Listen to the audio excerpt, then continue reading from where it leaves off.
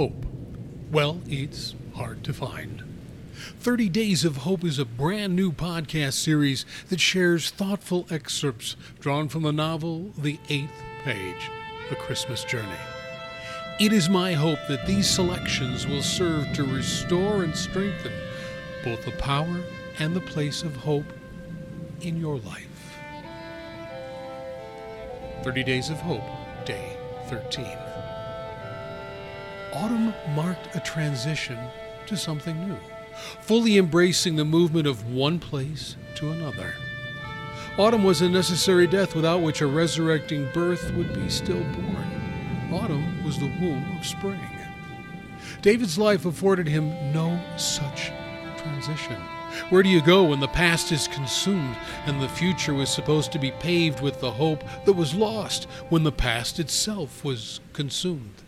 He shifted his gaze to the river rock fence running off in both directions to destinations unknown, turned a handful of meadow grasses this way and that, and fell into deep memory.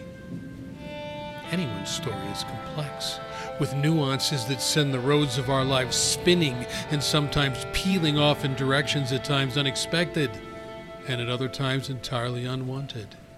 It seems that an entire life can tip on the slightest event or merest circumstance. Everything can careen on a single breath that is nothing more than a thin vapor. Life can shift on the smallest decision that of itself carries no weight or substance.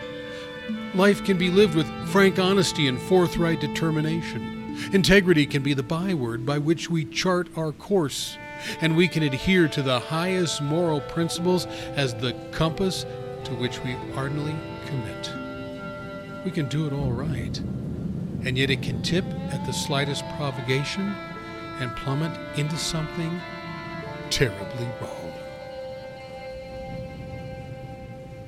You will find The Eighth Page, A Christmas Journey, available on Amazon, Barnes & Noble, or wherever books are sold. You can enjoy this thoughtful and inspirational book in paperback, Kindle, Nook, and audiobook formats. It is my hope that this timely, inspirational, and moving novel will become part of your Christmas tradition each and every year.